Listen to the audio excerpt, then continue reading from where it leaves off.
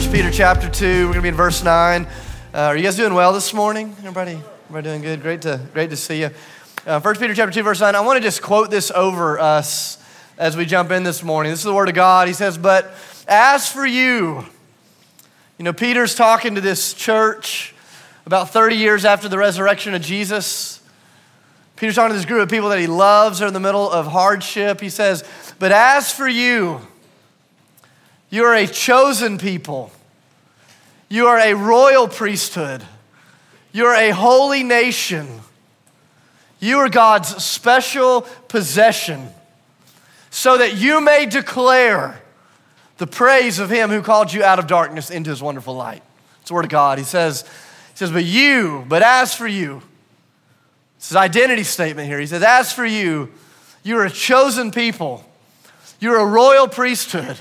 You're a holy nation. You are God's special possession, so that you may declare the praise of him who called you out of darkness. This is the word of God. We're going to try to unpack that this morning as we think about what it means for us to be spiritual first responders together as a family. So this summer, my friend DJ, who's been one of my longest friends, we've been friends since my freshman year in high school, he got married. We were so pumped that he's getting married. He invited me to come perform his wedding ceremony for him.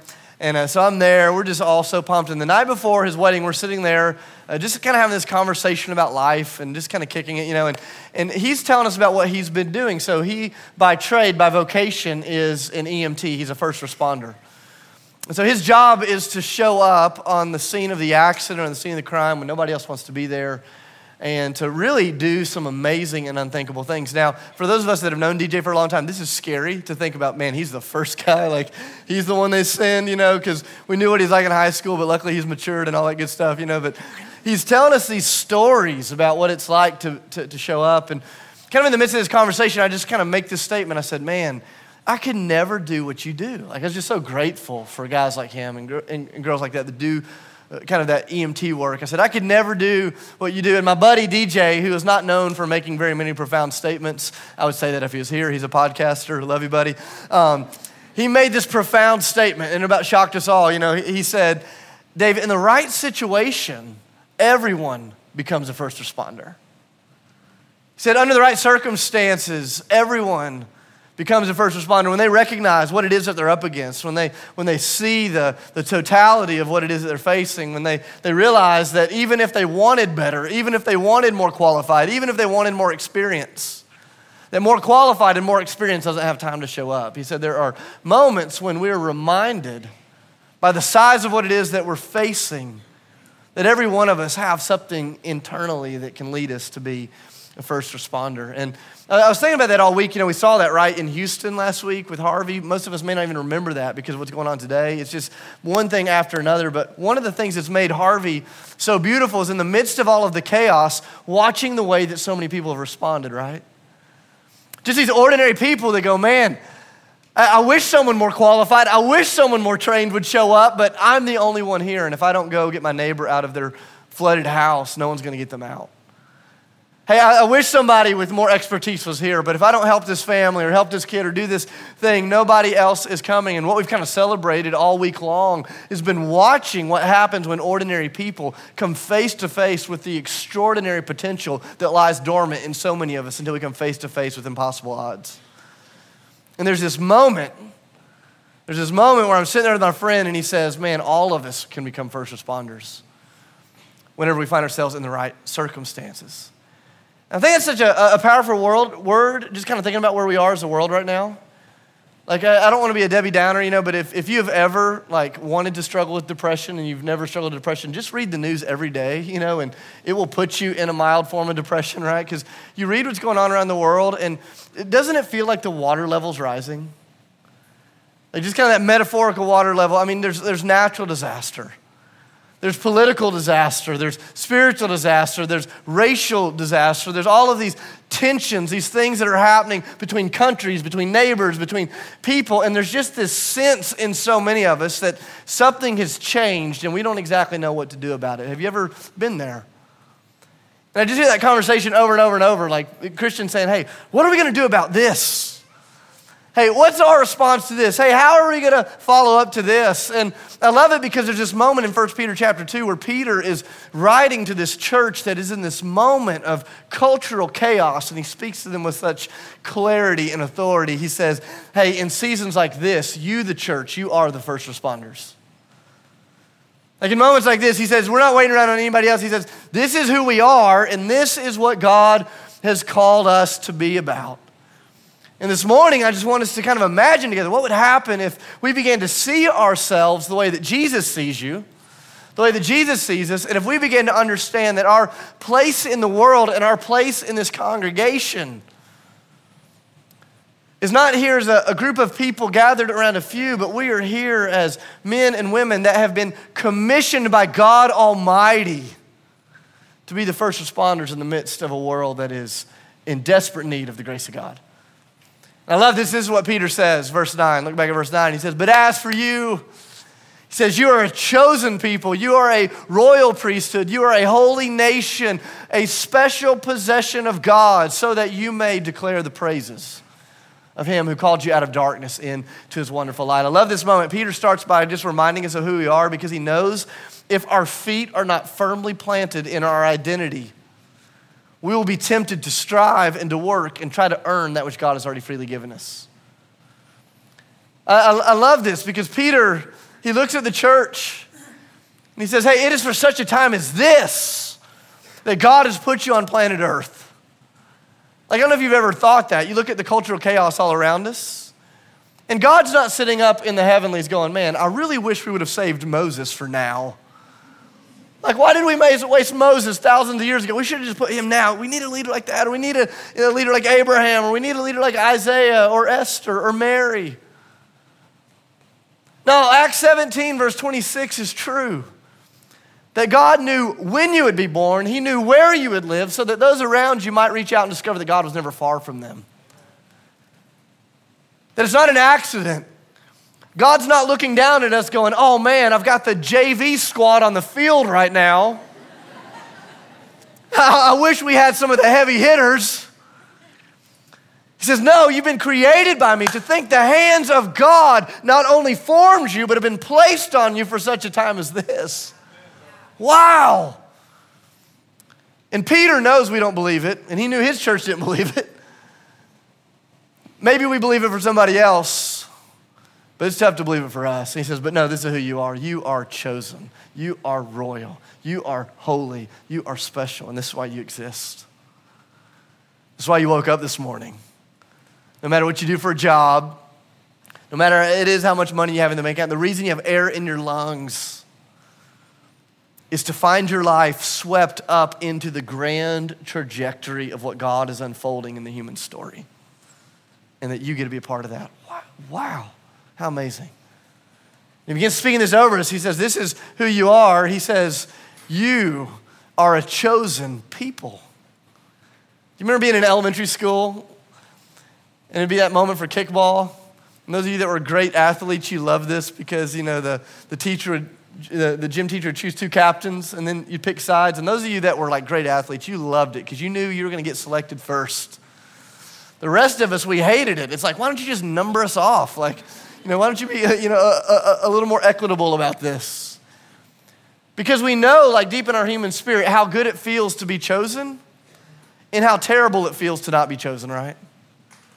And I want you to just sit under the weight of this declaration. He says, you people of God, you church, you body of Christ, because of the grace of God, you are a chosen people, a hand-selected people. Now, I want you to hear this. Because sometimes in our culture we hear that word and we go, wait, does that mean we're chosen and everybody else is not chosen? That's not at all what he's saying. It's not at all what he's saying. In fact, in the scriptures, so often God would choose a person and use them to reach everybody else. Hey, Abraham, I'm going to bless you, not just for your family, but for who? All the families of the earth. Hey, I'm going to choose you, Israel, not just for your sake, but for the sake of all the nations of the earth, that God has his way of choosing. It's his tool in his hands. And this is what Peter's trying to say. Peter's saying, hey, listen to this. Church, do you realize that in Nashville, Tennessee, the body of Christ is God's plan A for showing the city of Nashville how amazing God is? That you are his plan A for showing your workspace, for showing the friends in your dorm, for showing the people in your apartment complex, in your neighborhood, in your school, wherever it is that you work, whatever it is that you do, that you are a part of God's plan A. He says, this is who we are. We are a chosen people, selected by God for this glorious purpose. He says, that's who you are. You're a chosen people, but he keeps going with this other identity statement. He says, and you are a royal priesthood. You're a chosen people, but you're not just a group of people. He says, you're this royal priesthood. You know, I love this word royalty. How many of you woke up this morning thinking, I'm royalty? If you woke up feeling that way, we probably won't be very good friends. You know, like I woke up thinking, how are we going to pay the bills this month? You know, like he says, no, in the kingdom of God. He says, you realize who you are. It's not just that you've been taken out of the spiritual orphanage and put in a family. You've been taken out of the spiritual orphanage and you've been put in the royal family. That God your Father is the King of Kings, the Lord of Lords. He is above all things. Everything is his. So it means that as his child, you and I don't operate with a scarcity mentality, but with an abundant mentality because we understand that all the resources of heaven are in our Father's hands. And Jesus says, you just ask for the sake of my name. It's royal. You know, I think about this with Prince William and Kate Middleton and their kids. Every time I see them in the news, I'm like, those kids have no idea how powerful they are. They don't have any idea, like the family that they're born into. And I feel the same thing every time I'm in a church. I'm like, man, we have no idea who we are. You have no idea who you are. He says, you're a chosen people. He says, you are royal, but you're not just royalty. He says, you are a royal, what's the word? Priesthood. He says, you're a priest. That maybe you didn't go to seminary, but you've been ordained by God. How cool is that? You know, in the Old Testament, you remember where the priest came from? The priest, in order to be a priest, you had to be born into the family line of Aaron. You could only be born into it. And then if you were born into the priestly line, you had special access to God. You go into the most intimate spaces with God, the Holy of Holies. You could serve the people. A priest was someone that would stand with God for the sake of the people. A priest was a representative. And Peter says, you realize what's happened here. He says, the grace of God's been poured out on your life. You've been saved from darkness into light, and all of a sudden, it's not just that you're a chosen people. You're a family of royalty who serve as priests, as representatives, as mediators, as encouragers, as blessers, as representatives of God Most High. That's who you are. And no matter what it is that you do for a vocation, your job, because you've been born again by the grace of Jesus, is to serve and to mediate the blessings of God to the culture around you. Wow, that's who you are. It says you're a chosen people. It says you're a royal priesthood. You're a holy nation. Do you know what the word holy means? It literally means to be set apart, to be different than the people and the things around you. You know, I think in this last season, in the last decade or so, the church in America, we've lost our hunger for holiness. In an effort to be relevant, we've traded in holiness, and as we've traded in holiness, we've lost our potency. And we've become so much like the culture, it's hard for us to be a voice to the culture. And Jesus says, here's the deal. He says, I don't need you to be relevant, I need you to be holy. And when you're different than, you're a blessing too. He says, it's not just that you're a people, it's not just that you're a priesthood. He says it's that you are a holy, you're a distinct, you're a different group of people. The way you use your language, the way you steward your sexuality, the way you use your resources, the way you use your time and your energy and your relationships. He says all of those things about you are different as we serve as a family of priests, as this group of first responders to the world around us. He says we're holy. We're different. But not just different for the sake of being different. We're different than the culture for the sake of the culture. He says, you're a holy nation. I love this. Peter, in the original language, he's given us this beautiful picture here. He says, in other words, the church is not supposed to be a subculture. The church is supposed to be an alternative culture. And I want you to think about the difference between a subculture and a counterculture, a subculture and an alternative culture. A subculture is what happens when a minority group of people huddle together and they put their arms around each other and they say, hey, we've got to protect who we are so the culture around us doesn't take our identity away from us. If you've ever been to a big city and you've ever gone into some of the parts of the city where certain ethnic groups from different countries have moved in and they've all moved in on the same street and they've kind of created their own restaurants and their own places. We have that here in Nashville as well.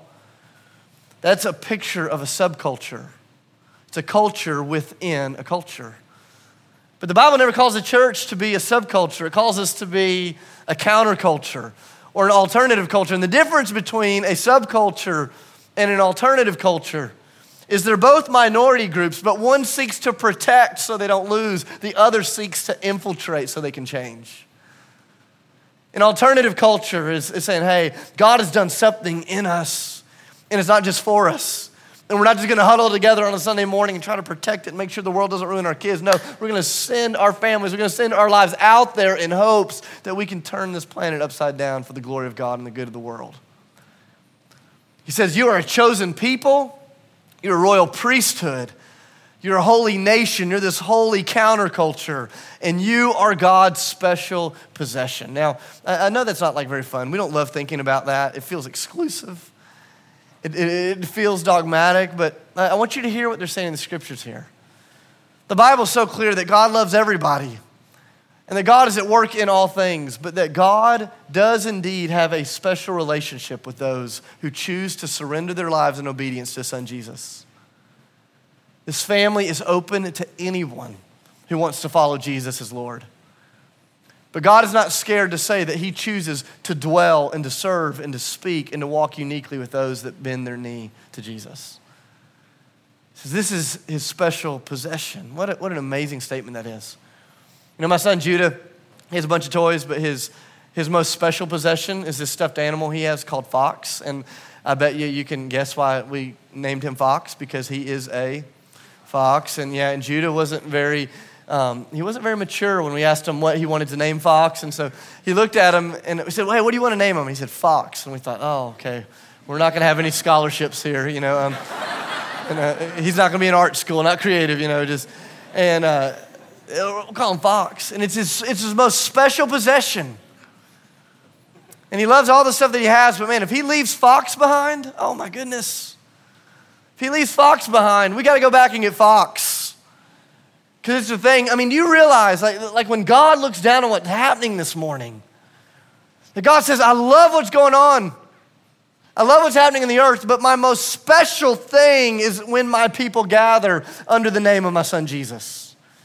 That God delights in being among us this way. What a gift that is. And Peter says, this is who you are. You're a chosen people. You're a royal priesthood. You're a holy nation. You're God's special possession. That's your identity. That's why you've been created. But he keeps going in verse 9. He says, so that, this is what you should do, so that you may declare the praises of the one that called you out of darkness into his glorious light. Like, this is the reason you woke up this morning. Whether you knew it or not, this is the reason there is breath in your lungs. You have this very short little life. And I don't know if you've thought about how short your life is. I don't mean this to be discouraging. But your life is so small in the grand scheme of things. Your own family will forget your name one day. And everybody's like, what? What's the name of your great-great-grandmother? Most of you don't even know. A few of you do. Your life is a blip. And you're here for one purpose.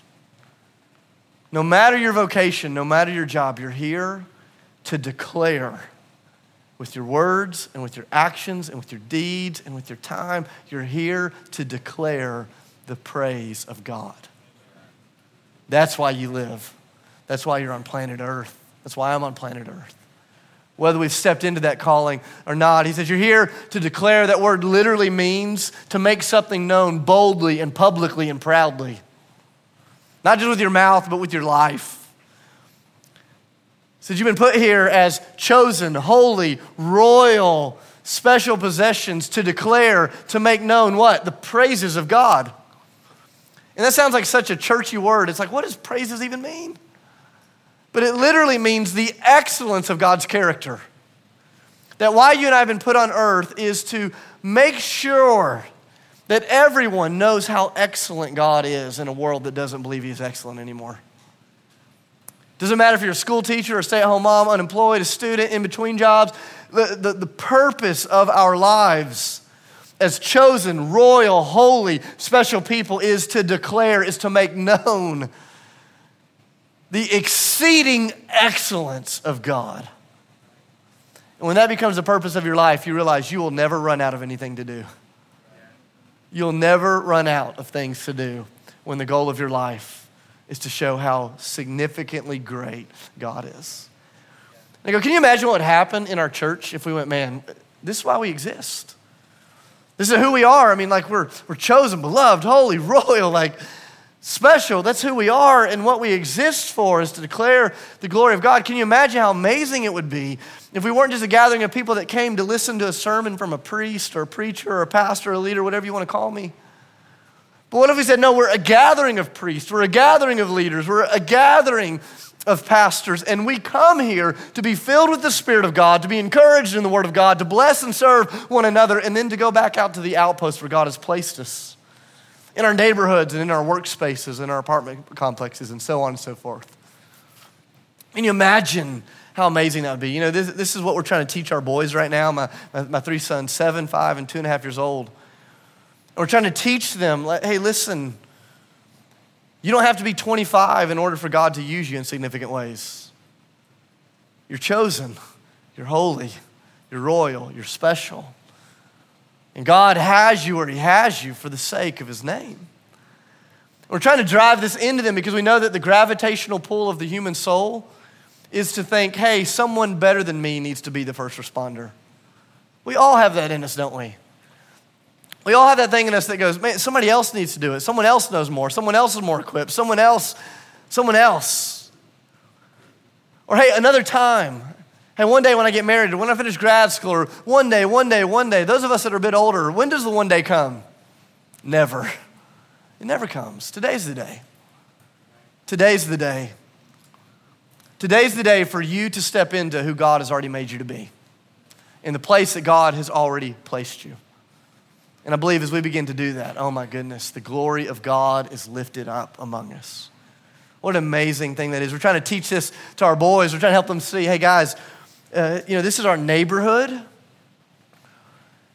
And we're not just here to like find shelter. We're not here just to retreat because we've worked too hard all week. We're not here to just close the shades and to ignore. No, God has put us in this neighborhood as a chosen, royal, holy family of priests to create a counterculture in this neighborhood. My kids are like, really, the neighbors asked us that? No, the neighbors didn't show up and ask us to be priests. God did. God said, this is who you are. And so we're trying to teach them, hey, here's how you engage a neighborhood that doesn't want to be engaged. Here's how you serve your neighbors. Here's how you get to know their stories in a way that's not creepy. Here's how you bless them. Here's how you pray for them. Here's how you walk. Like, here's what you do. Because we go, man, we believe that God has put us there. And I don't know how long we're going to live there. I don't know how long I'll be alive. I could get killed on the way home today. But for such a time as this, God has put us there as holy, chosen, loved, special. Why? So that the people around us can know that God is excellent.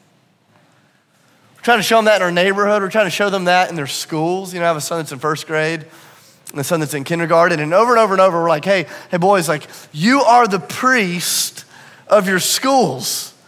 And they're like, what are you talking about, Dad? You're so weird. Like, I've just got normal kids. They're like, what are you talking about? And so one of my kids at his school, his principal's mom got diagnosed with cancer. I said, hey, buddy, next time you see your principal in the hall, I want you to stop him. I want you to ask about his mom. And I want you to lay hands on him and pray over his mom. And he said, Dad, if I get out of line, I'll get in trouble. He's in first grade, that's what he thinks. I'm like, I don't think you get in trouble if you pray over the principal. He's like, Dad, I don't want to do that. That's embarrassing. I'm like, I know it's embarrassing. But I'm trying to teach you what it means to be alive. I've got to train you what it means to be alive. Comes home from school, hey buddy, did you pray over your principal? No. So I beat that kid. I'm joking. You're going to learn to love the Lord. No, the next morning I'm walking him into school. I said, hey, can I show you? Can I show you what this looks like? He says, no, Dad, that's embarrassing. Quit. So he trails like 10 feet behind me, and I have this conversation with his principal. And we get to talk about the Lord and what's going on with his mom, and get to tell him we've been praying for him. And I said, buddy, that's what we do. Was it that bad? He said, yeah, that was humiliating. I said, buddy, you've been put in your classroom like your teacher. Like your teacher, you don't have to get your teacher to come here to hear me tell her about how great God is. You get to be in a room with her for the next 180 days. He's like, what? I'm like, yeah, it's a long time. It goes on forever. But you get to tell her. You get to show her. You get to help her understand how great God is. So you've been put on earth. And in your friend group, and when we're in public and over and over and over, we want them to understand that the goal of our life is not to just exist in this little ghetto cul-de-sac of Christian subculture and hope that the world doesn't encroach on us. It's no, we want to infiltrate for the glory of God, for the praise of his name. That's why we exist. That's why we exist. That's why you exist. That's why we're here. That's why we're here. You go, man, can you imagine that? I got on Amazon this week, and as we all do, speaking of segues, got on Amazon this week, and I was looking for those little white priest collars. You know what I'm talking about, like the Catholic priests wear? And I thought, how awesome would it be if I could buy a priest collar for every person in our church? And seriously, I really thought this. At the end of the 11, you come up and we put those priest collars on, but we couldn't afford them, so you're safe, okay? Some of you are like looking for boxes. You're like, where are they? The priest collars are. But I thought, how amazing would it be if tomorrow you woke up and the first thing you did was you put on that priest collar. And no matter what you do for a vocation, no matter where it is that you go, man, I'm a representative. I'm chosen, I'm holy, I'm special, I'm royal, and I'm here to declare the excellence of God. I went to Baja Burrito with one of my friends who's a priest, and he has the whole garb. He wears the whatever it's called, the priest thing, and I should know that probably. I went to seminary, but I can't remember the name of it. And he looked at me, he said, Dave, he said, it's lucky. He said, you're lucky. You're like an undercover priest. And he's like, nobody knows, like your dress code. Nobody knows you're a priest. And I thought in the moment, man, it'd be so amazing though if I had that, because every day I'd just be reminded why it is that I exist. Every word, every thought, every action. And so this will be cheesy. Take your hands out. Put your hands out in front of me. Come on, don't be cool. I know we're cool. We're at the Cannery. We're so cool, so cool. Okay, I want you to pretend that the Lord has just put a priest collar in your hands, okay? Let's go ahead. Come on. Pretend with me. Put it on. Put it on.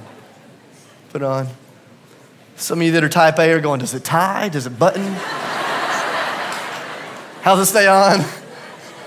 Someone at the 9, I saw her literally, she's like, it's just a metaphor, Hey, you are the people of God. You are the people of God. Chosen, royal, holy, beloved.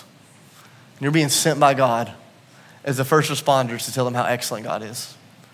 In every task, in every moment, in everything. That's who we are as a family. We're a family of royal, chosen, holy priests, only by the grace of God, that get to show the world around us how great Jesus is. And I don't know about you, but I need help to do that. And so if you need help to do that, would you stand with me? I want to pray over you. This will be your ordination ceremony. I'm going to ordain you all in the kingdom of God, and then we'll take communion together. Father, I love you so much. Jesus, I love you. Holy Spirit, I love you. Thank you for the grace of being your kids. Thank you for the gift of being your kids. God, I recognize that there's some people in this room right now that are not followers of Jesus. Here's what's so cool is this family's open to them. Lord, would you just bring them into a saving relationship with you right now? And then would you send them out with us? Would you send us out, Lord, as first responders, as people who recognize who we are and what it is that you've made us to do in word and in action and in deed. God, would you pour out your Holy Spirit upon us? And would you help us to see the way that you see, to love the way that you love, and to act the way that you would act for the sake of those who don't yet know you. Church, I want to just invite you to repeat these words after me as a part of our prayer together, as our ordination together. Just repeat these words. We are the people of God. We are the people of God. And we are loved by God. We are loved by God. He has made us holy. He has made us special. And he has chosen us to show the world and to tell the world that they are loved and that they are special and that there's room in the Father's house for them as well. In the name of Jesus, amen.